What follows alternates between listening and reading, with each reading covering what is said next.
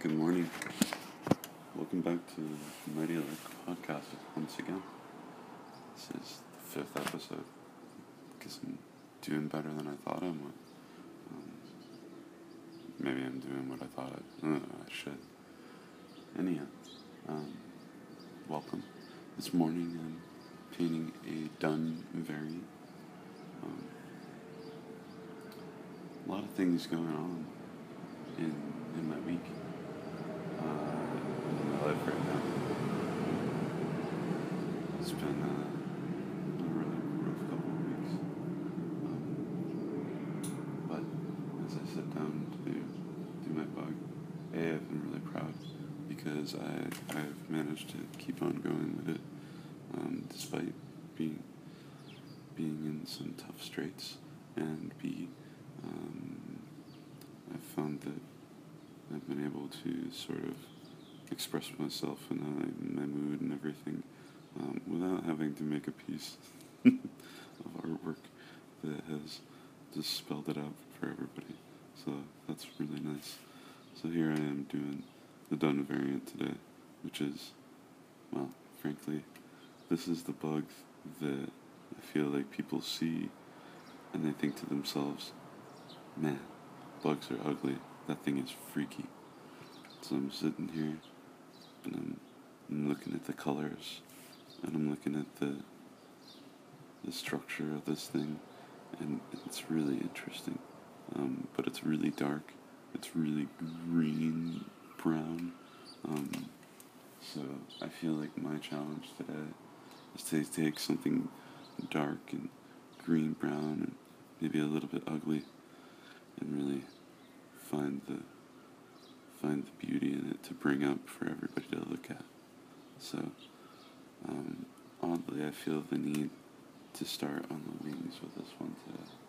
And I've worked in kind of a sap green and a burnt umber, and I'm starting in with that. Sap green is just this gorgeous color. To anybody that's painted before, oils or watercolors or even acrylics. Acrylics, sometimes the joy of the color isn't quite as much there. I really like using acrylics, and I used it for the majority of my career, but it does take a little bit more of a build up to get those colors to sing a little bit sometimes. But the watercolors really just seem to sing right off the bat. So working some of that green and some of that burnt umber to start. Starting in at the wingtips with the darks and kind of bringing it in. Letting some of them be really more umber, letting some of them be more green, kind of shuffling back and forth.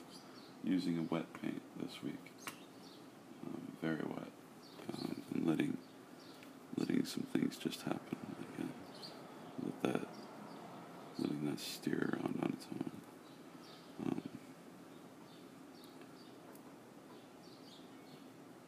I feel like sometimes it's difficult to do that with the darks. The darks will bite you sometimes if you just let them steer themselves. But I also feel like working in a palette that's really just two pigments to start with makes those interchanges that sometimes become mud seem a little bit more simple, and they don't end up looking as bad when you don't try to get too much out of them, when you just let them be and kind of sing back and forth, and it becomes a conversation between those two colors. So that's what I'm doing right now, and it's kind of a little bit muddy, and it's kind of a little bit gorgeous, in my opinion.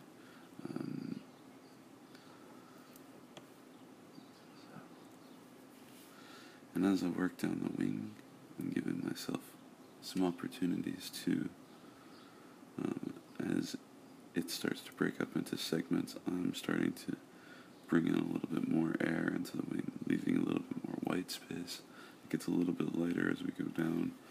I'm probably making it a whole lot more dramatically light at the bottom to start, so that I have room to go over top or not go over the top, depending on whether I feel like that open space is communicating the form of the insect wing well or not. So here we're getting a little bit more into the green and a little bit lighter, less pigment with the umber, and it's becoming a little bit more airy as we go down.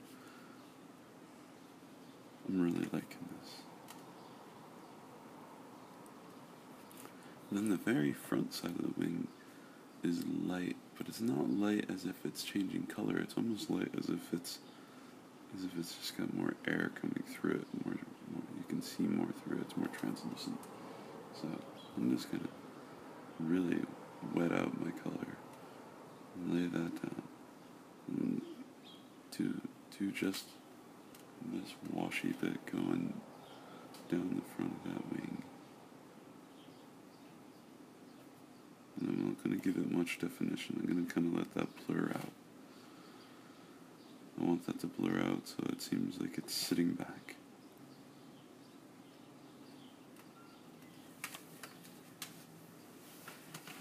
So, when you get the blur against the more defined, and you start to play emphasis and shape and space. Now I'm moving into the bottom of that top, well, the larger wing. The smaller wing is actually in front of the larger wing. So we're almost to that. Where those two overlap becomes this really confusing spot to sometimes communicate. But with this bug having such dark wings, really doesn't seem to be an issue on this one. It just looks like a solid piece in front of the other wing, instead of being able to see markings and lines on two different wing areas. So I'm looking at this wing, the top one that I've been working on, and as I said, I have a bunch of air kind of going through the middle of it, and I think I'm not going to do a thing to it because it looks, I'm really pleased with it. So this one maybe not quite so much defining the actual physiology of this bug, but definitely having a little bit of character and getting across the essence of that insect. So I'm really focusing on essence this morning, which, honestly, when I started this, it was 5:30, and I was just sort of looking and responding to the bug and not really thinking about it. And sometimes that's the spot to be in. Just gotta communicate with whatever you're making. Communicate with your paper, communicate with your brush. Let things be.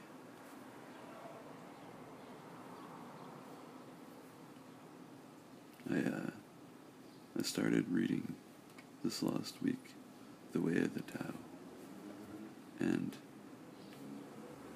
it's so interesting, just the way Alan Watts describes human beings and nature. And he says that in Eastern philosophies there's this solace in nature and this peace and this gratitude for the earth that we're coexisting with, or we're existing on, not from like a Greenpeace sort of fashion, but just thank you for these gifts and this aid. You know, you're this tall mountain. Thank you for lifting me up to the sky, etc. And then he goes on to talk about an American or a United States or whatever sort of idea of nature, and he talks about how we're always trying to conquer it. You know, you conquered Everest, or you conquered the road, you conquered this path, you hiked this, you swam across this channel, you conquered. And he says, you know, this would probably sound really, really odd to somebody that's very much into an Eastern philosophy. Like, and the question that he posed, that would be an idea of those Eastern philosophy. Like, why are you constantly fighting with nature, with life? Shouldn't you be grateful for it? And I'm sitting here and I'm kind of just letting things be in this painting so far. And I think I'm seeing some correlations really between the usage of watercolor and that idea that, you know,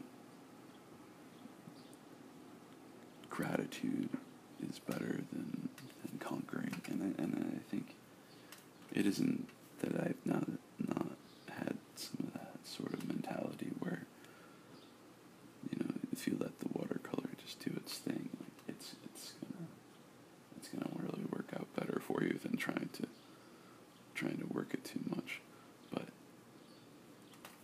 it's really, yeah, like, why not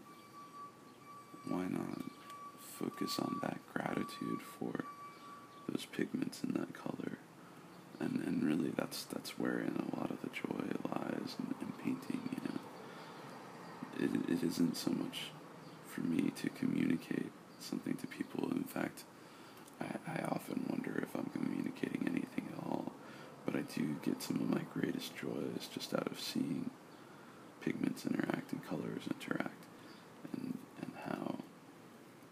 how a pigment, how a hue can change based on, you know, how much water is in it, how thinned out it is, how saturated it seems on your paper, or is on your paper. I really get a lot of excitement out of how much a color can change. Some colors look so much better if they're a little bit watered down. Some of them look better if they're a little bit more chunky and saturated. So the sap green is very much this color that looks really, really great when watered down, and you see a lot of pieces where it's sort of this base layer for people. Sorry, I'm getting a bunch of cars going by and an airplane. It's making me weave out. But sap green's this color that you see very much as like a wash color.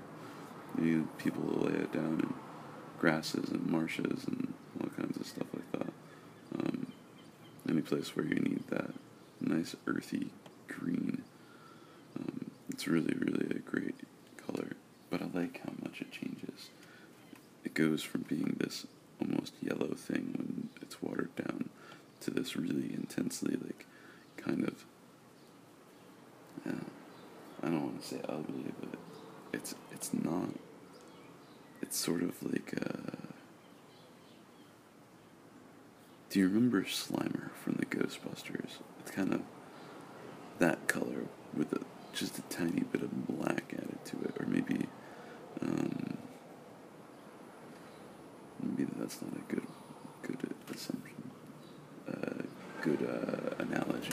Maybe it's, where have I seen it? I'll have to think about it. But sometimes it's fun to just think about the origins of those colors. Where have I seen that color before? And then you find that if you end up looking for that color all over the place, you end up using it more. You're like, oh no, it's here too. So now I'm getting into the legs.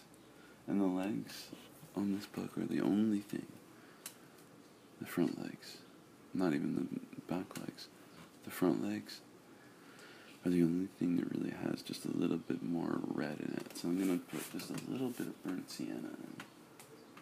I'm not going to do a red, despite the fact that they almost look red. I'm going to do a little bit of burnt sienna so that kind of marries it to the rest of the piece. And then with all the umber and sap green playing back and forth, I think that'll pop quite nicely. I'm even going to just do a little bit of a shadow with the umber sap green mixture. I think it's darker as it goes down the leg. It's just the bigger portion right next to the body that ends up being that light brownish. So now I'm working back through the body a little bit more. And the body is really all those darks from the back part of the wing. So I'm going to lay down some pretty intense mixes of the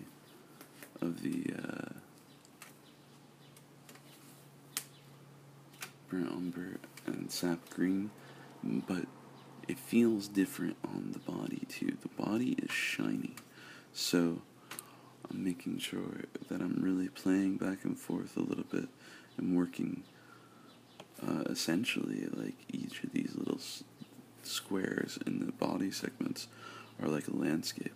So I'm working kind of dark to light to dark to light to dark to light, and that makes it feel like A is round and B is playing off of the light a little bit. The same two things help you do both space and shape. So I'm really focusing on the placement of my darks and the absence of pigment as my light. I feel like this body could feel very, very heavy if I was to really go in and try to replicate it.